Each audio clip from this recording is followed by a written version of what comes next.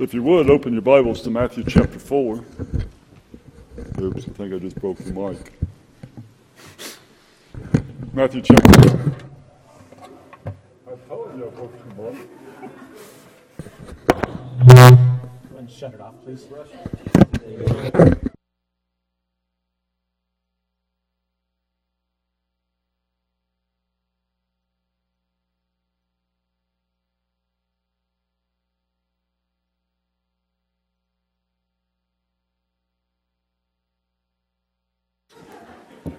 Leave it alone. All right, Matthew chapter 4.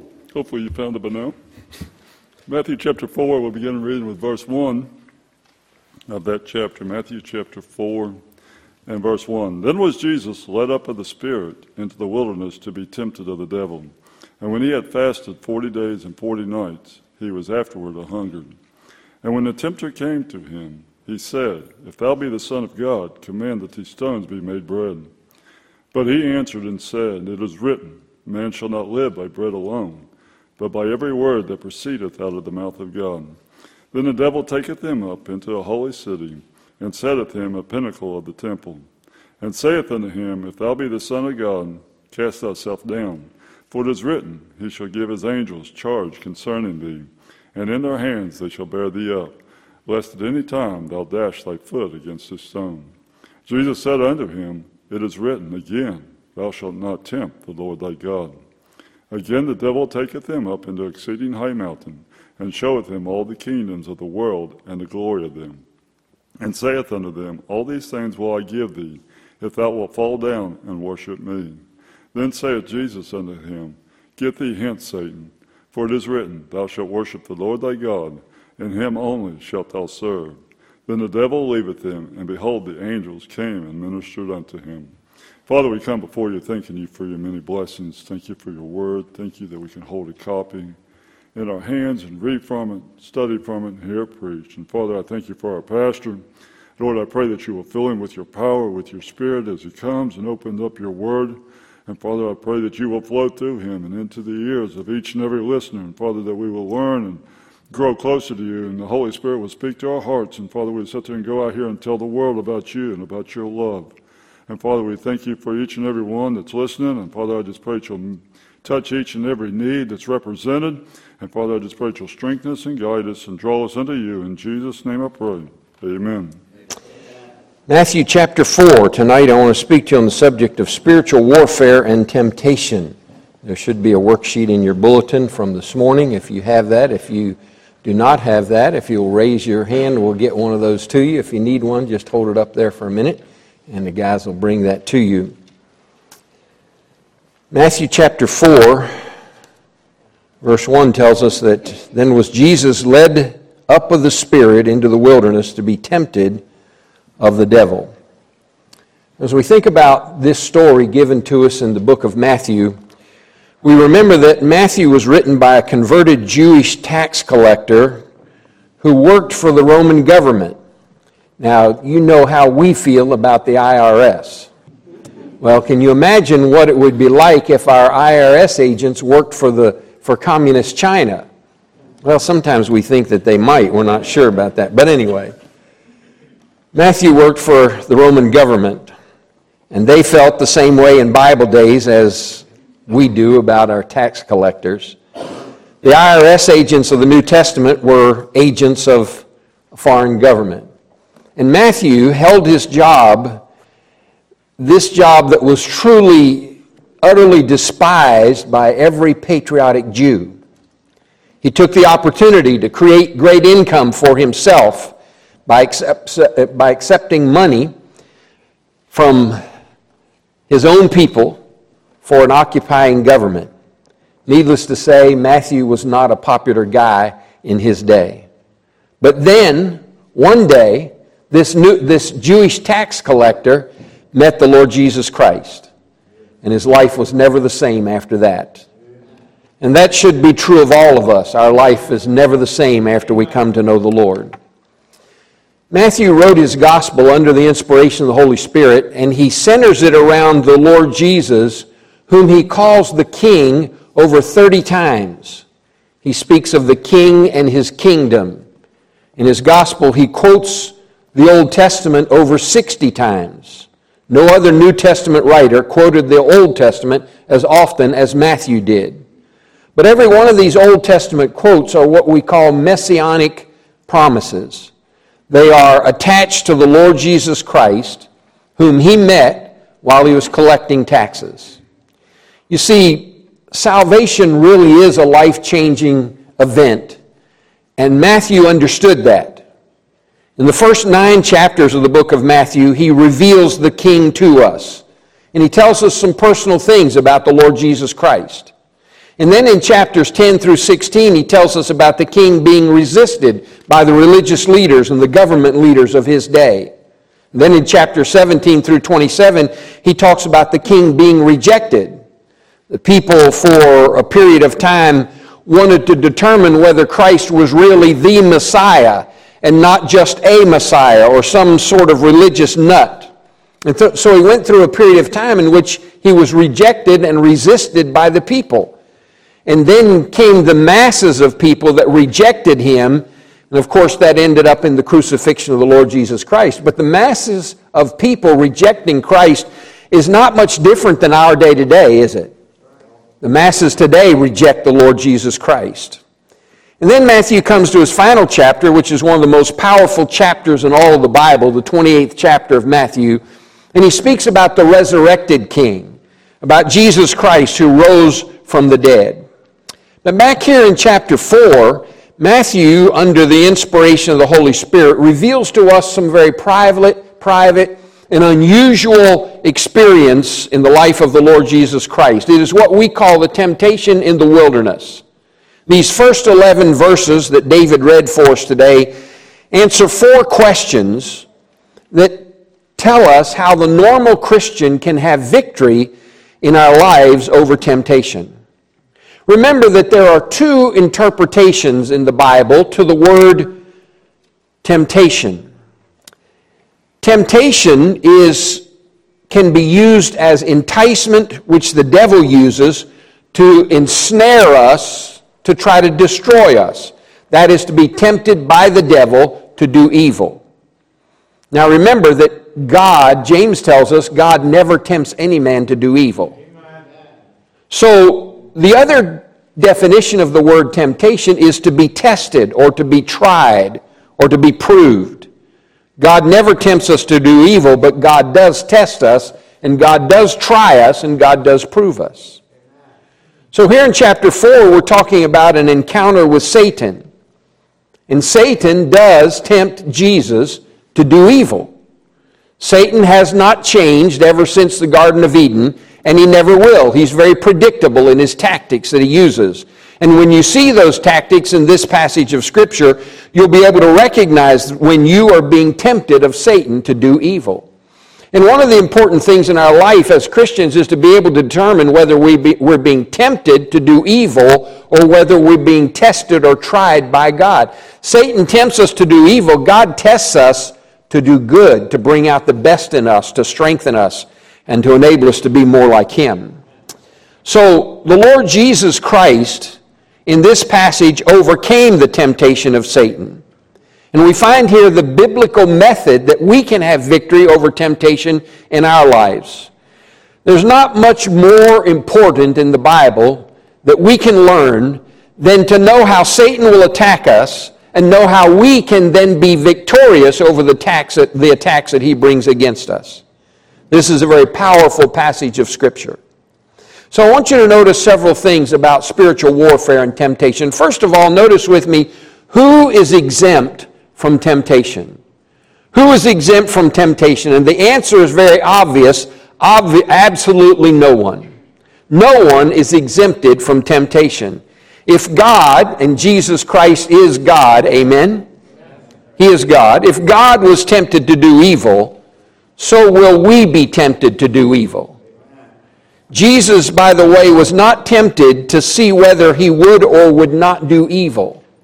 He was tempted to prove that he could not do evil because he was God.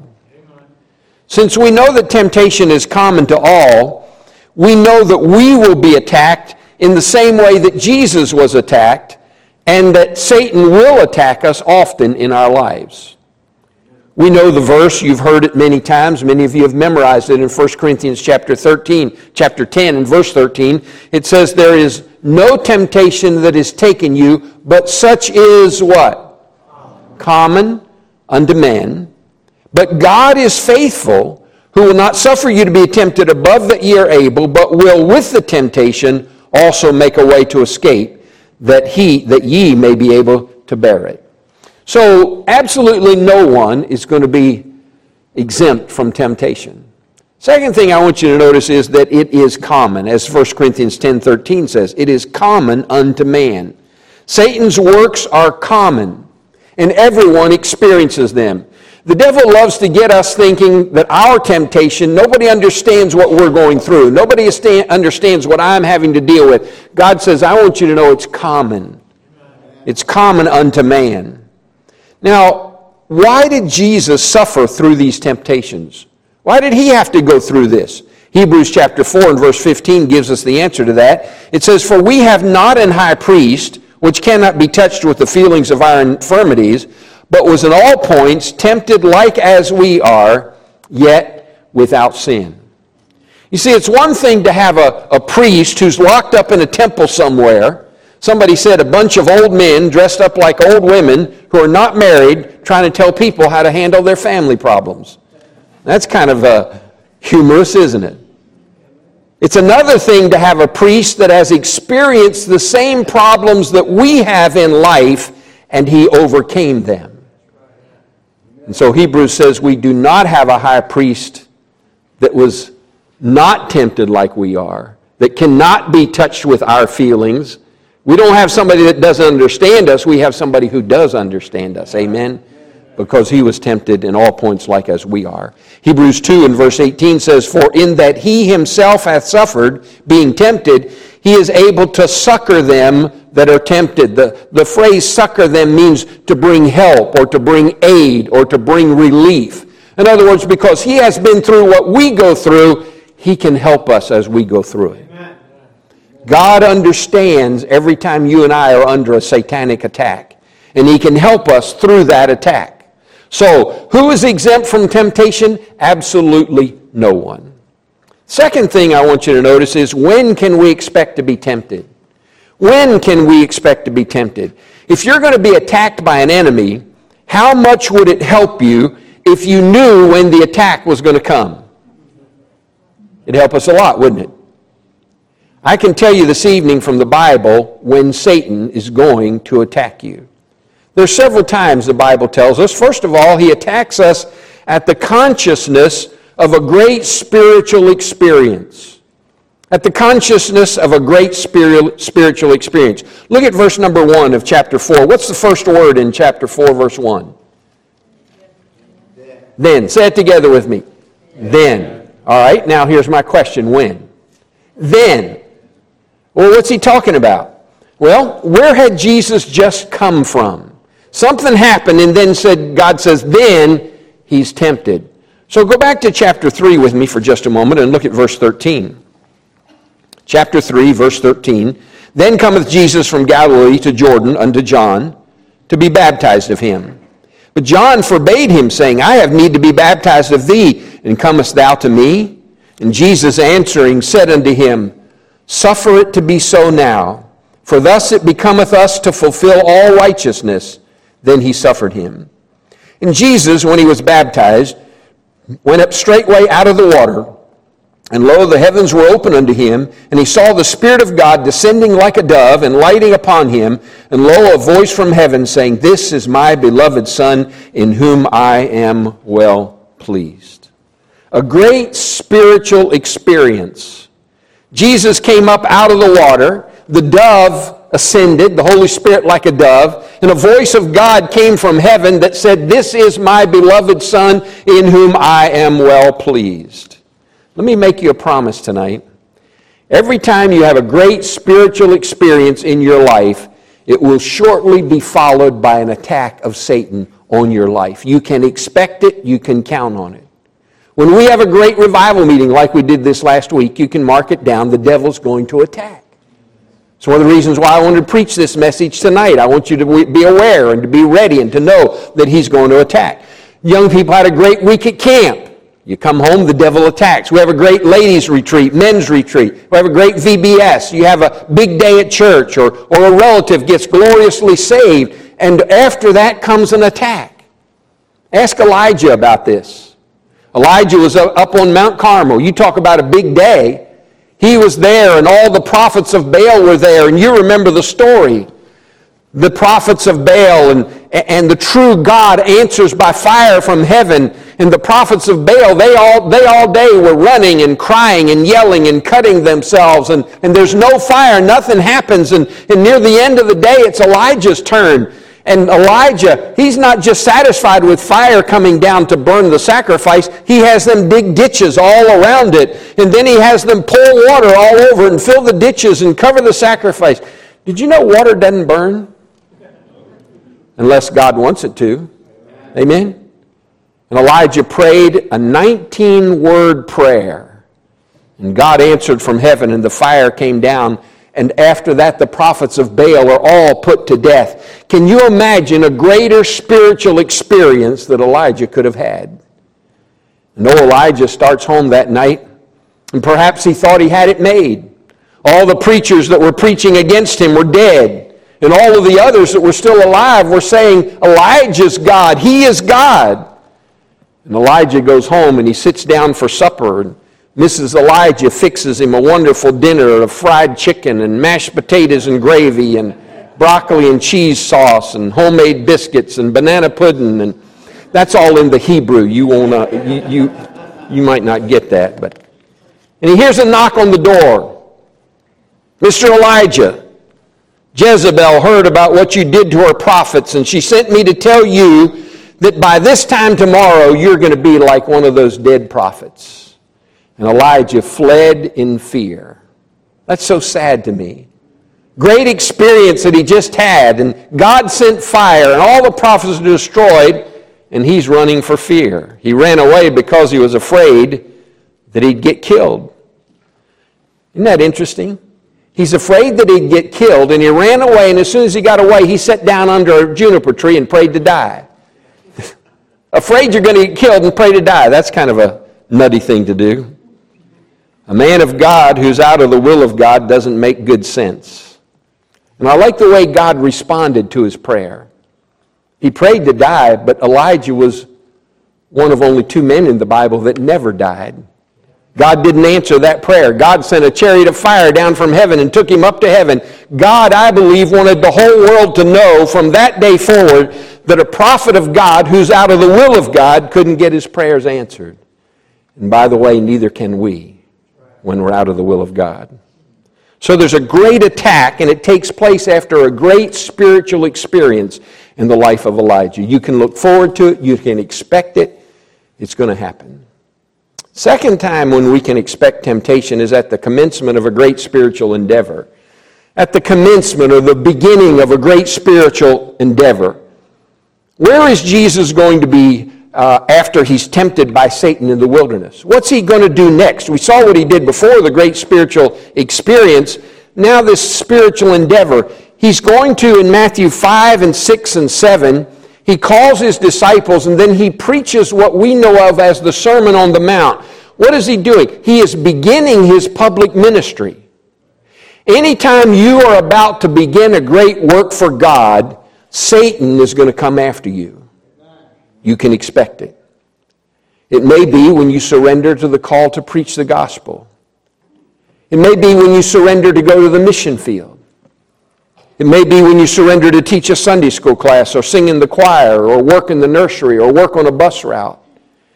It may be when you make a commitment to get more involved in the church, to go soul winning, to start tithing, to read your Bible every day. You can mark it down. When you make those kinds of commitments and begin those endeavors, Satan is going to attack you. He's going to come after you. When you rededicate your life like some of our young people did at camp or at the teen retreat, or as some of you did this week in the revival meeting, and you decide to get right with God and really live for God, you can mark it down that the devil's going to come after you. Satan will attack, and we need to be aware of it, and we need to be ready for it when it takes place. When can we expect temptation? At the consciousness of a great spiritual experience. At the commencement of a great spiritual endeavor. Thirdly, at the condition of great physical exhaustion. One of the times the devil attacks us is when we're just worn out. When we're physically exhausted. After you've had a hard week in some particular thing that you're doing. If you look at verse number 2 in chapter 4, it says, "And when he had fasted 40 days and 40 nights, he was afterward and hungered." Jesus is physically exhausted, and the devil attacks. It may be after a hard week of vacation Bible school. It may be after a long week of revival meetings. It may be after a move to another location. It may be after a tough week at work.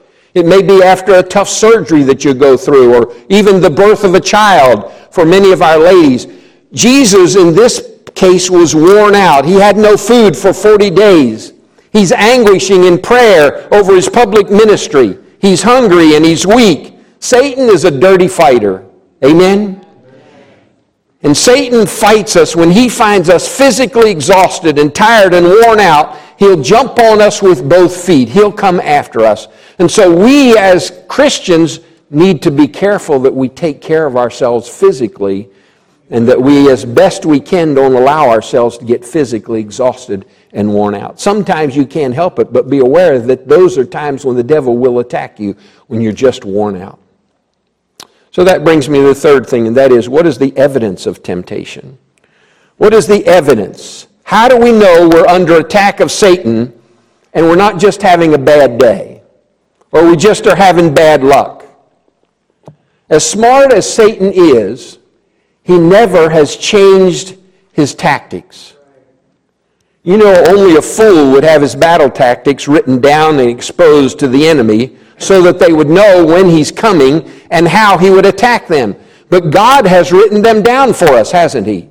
He's given to us Satan's plan for attack, and he's given to us over and over again in the Bible, and yet the average Christian doesn't know it and doesn't know when to expect it. And so we're not prepared for the attack of the enemy. Sometimes he comes in a very subtle way, very softly, quiet, like he did with the serpent in the garden. Other times he comes with great assault. He brings everything at us at one time. I want you to notice his attack. Notice his attack. In verse number 3 of chapter 4 it says, "And when the tempter came to him, he said, 'If thou be the Son of God, command that these stones be made bread.'" In the attack, there is always a doubt about sonship.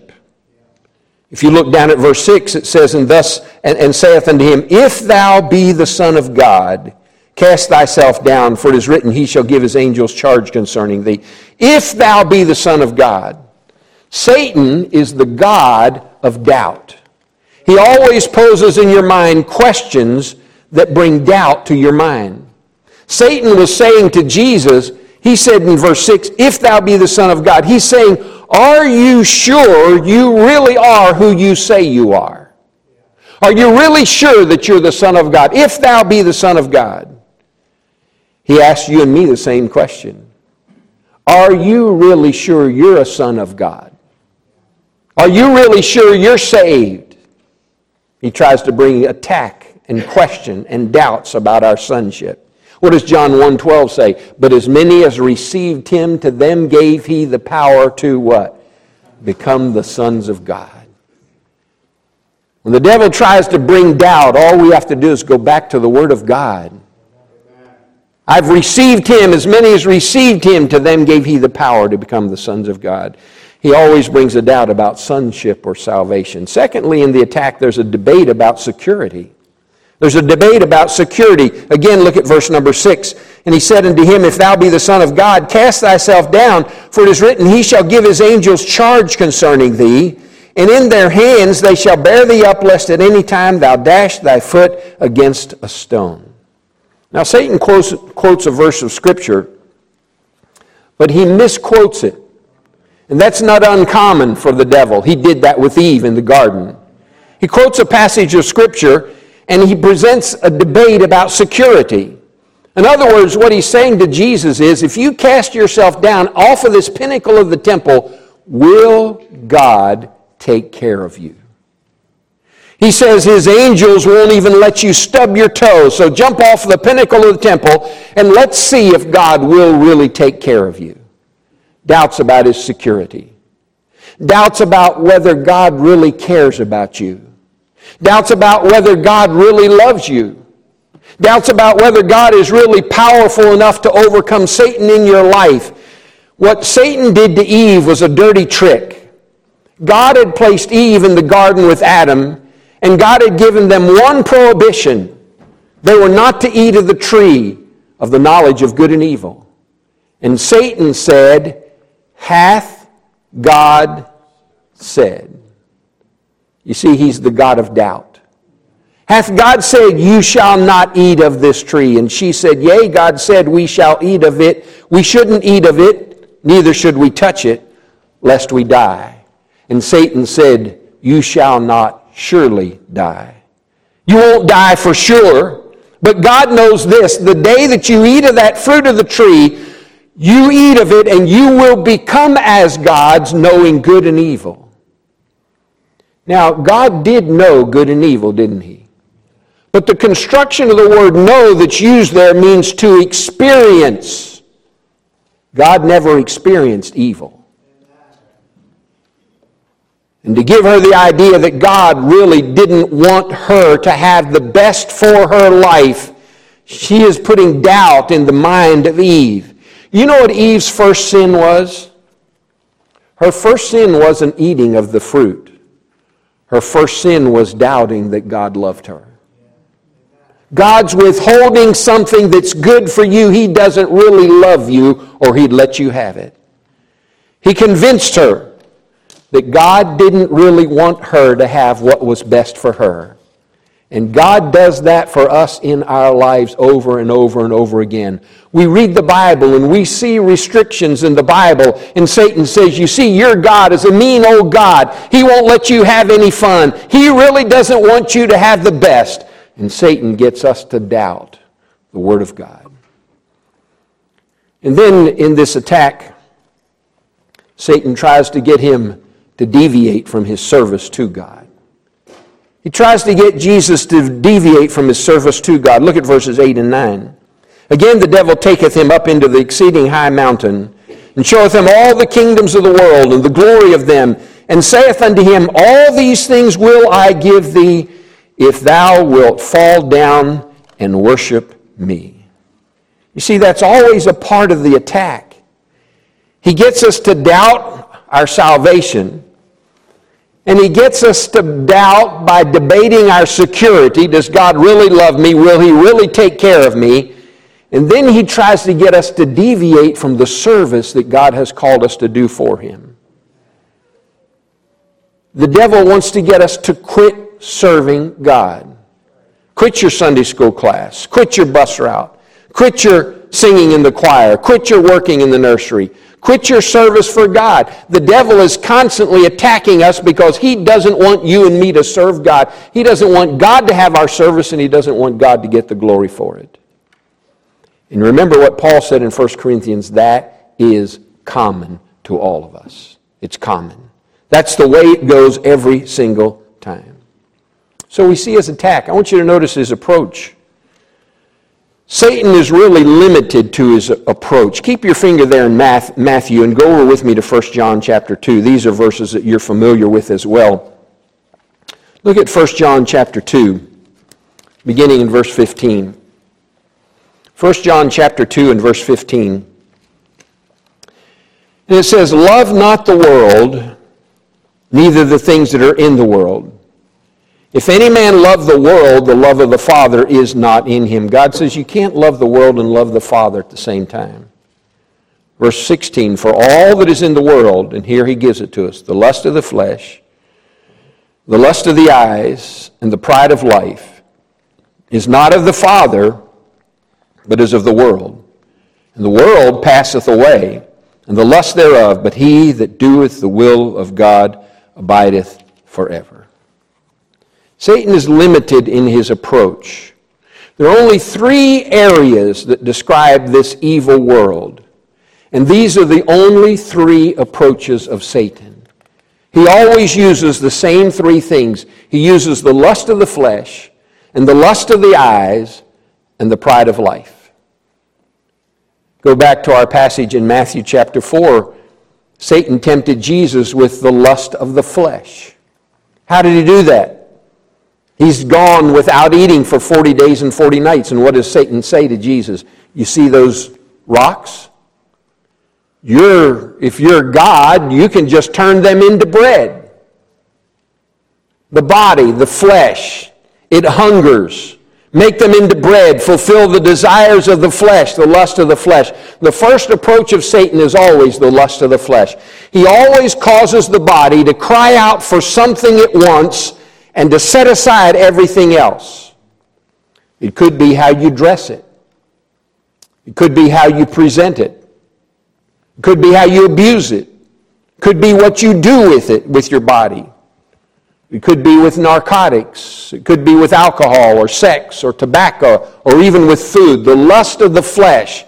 The flesh is one of his primary tools that the devil will use when he attacks us. And then the second approach of Satan is the lust of the eyes. Look back, if you will, at Matthew chapter 4 and verses 8 and 9. Again, the devil taketh him up into an exceeding high mountain, and showeth him all the kingdoms of the world, and the glory of them, and saith unto him, All these things will I give thee, if thou wilt fall down and worship me. He takes him up there, and he shows him all of the kingdoms of the world. All of the kingdoms, all of the riches, all the beautiful buildings of the Roman Empire, all of the gold and the jewels and the silver. And Satan makes a claim. He says, if you'll fall down and worship me, I will give you this. What he was saying was, they belong to me. Could I tell you that's a lie? They didn't belong to Satan.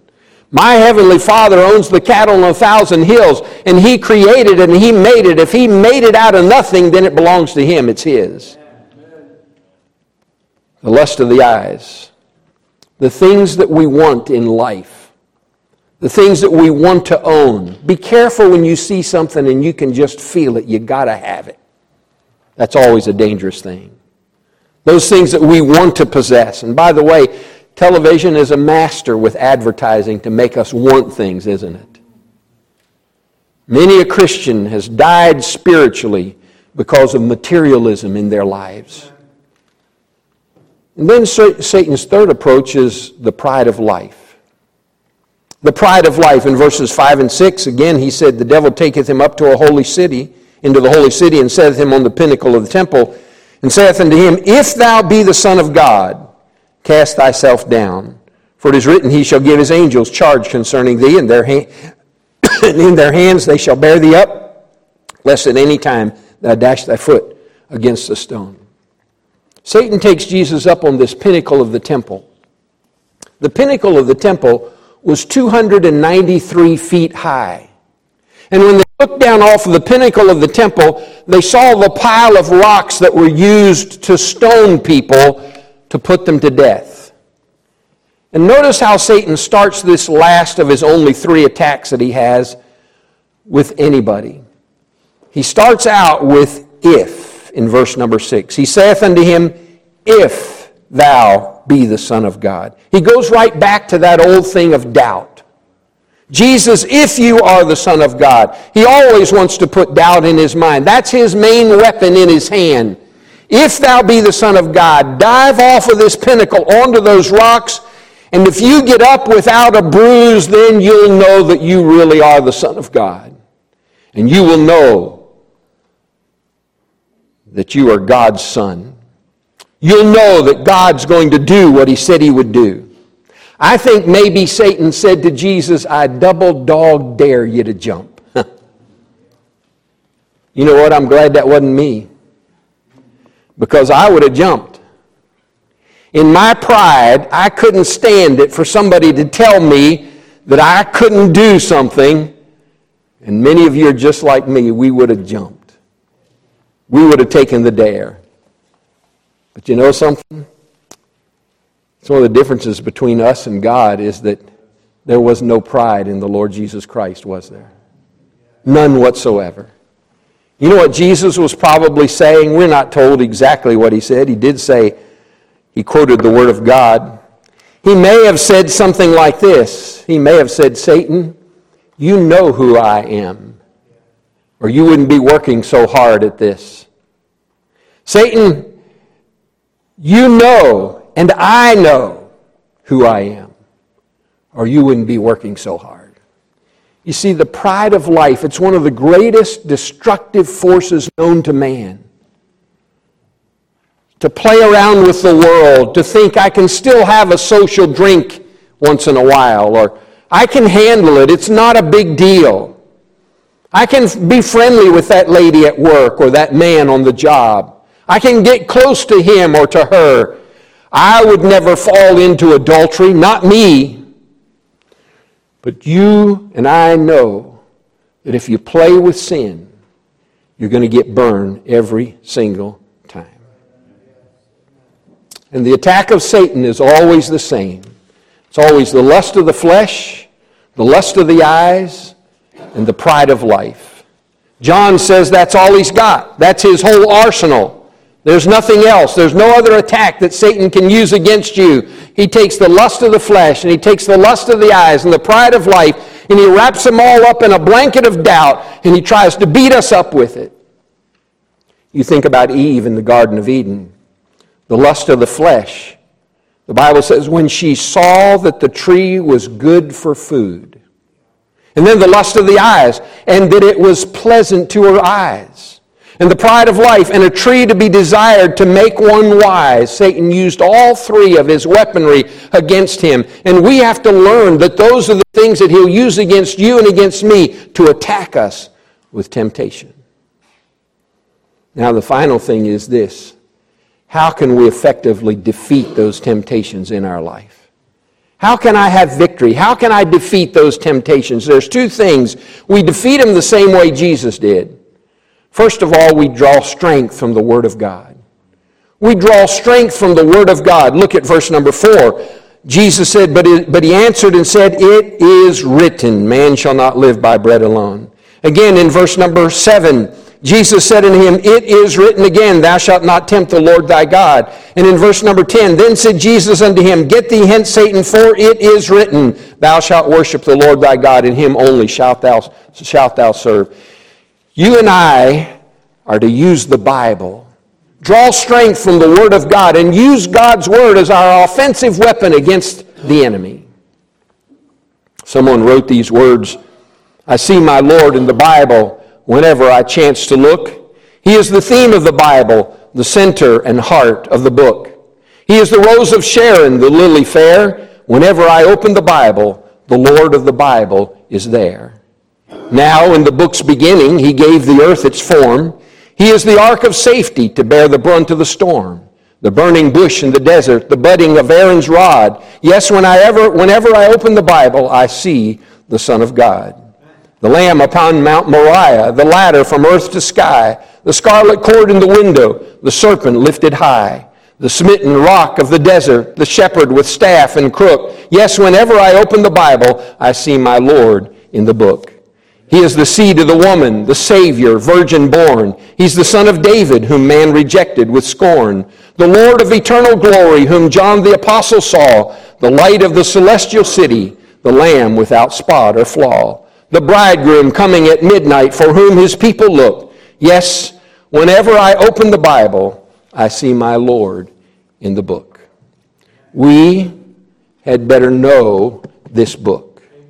We've got one offensive weapon as a Christian, and that is the sword of the Lord, which is the Word of God. And Satan is scared to death of it. He runs every time when we use the Word of God. Let me ask you a question. If this book is our offensive weapon, how do you take care of your weapon? Is it rusty or dusty? How do we practice with it? Do we use it? Do we study it? Do we memorize? Do we meditate? If we're going to have victory over the enemy, we must learn to draw strength from the Word of God. And then secondly, we must determine to submit to the will of God. We draw strength from the Word of God. We submit to the will of God. Back in Matthew chapter 4 and verse 10, Jesus said unto him, Get thee hence, Satan, for it is written, Thou shalt not worship the Lord thy God. And notice the last part of this, and him only shalt thou serve. The devil wanted to get Jesus away from the service. He wants to get us away from serving God. Jesus said, I want you to remember, him only shalt thou serve. If Satan hates the Word of God, and if Satan is frightened from the Word of God, and if it's the one thing that destroys him most quickly, and it guarantees his destruction and his eternity away from God, suppose every time he comes to us with the lust of the flesh and the lust of the eyes and the pride of life, our first response is to quote to him a passage of Scripture.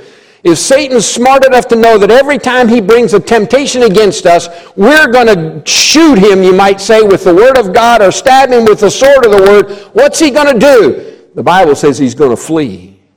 James said, resist the devil and he will flee from you. You know what puts the devil to flight? It's the Word of God. Each time Jesus said, it is written. And I cannot overemphasize enough the importance in your life and in my life of this book, the Bible, the Word of God. God gave it to us as our offensive weapon against the enemy. We should study it every day. We should read it. We should listen to men preach it and teach it. The more you do, the stronger we become in being able to defeat the enemy. Because the devil likes to jump on us when we are weak. And so if we stay in this book, that's where we find strength. We draw strength from the Word of God. Satan's an unfair fighter. When we get weak, he pounces on us. So we've got to get in the Word of God and feed on the bread, the Word, every word that proceeds out of the mouth of God, and find strength to have victory over him. So who is exempt from temptation? Absolutely no one. When can we expect temptation? When we have the consciousness of a great spiritual experience.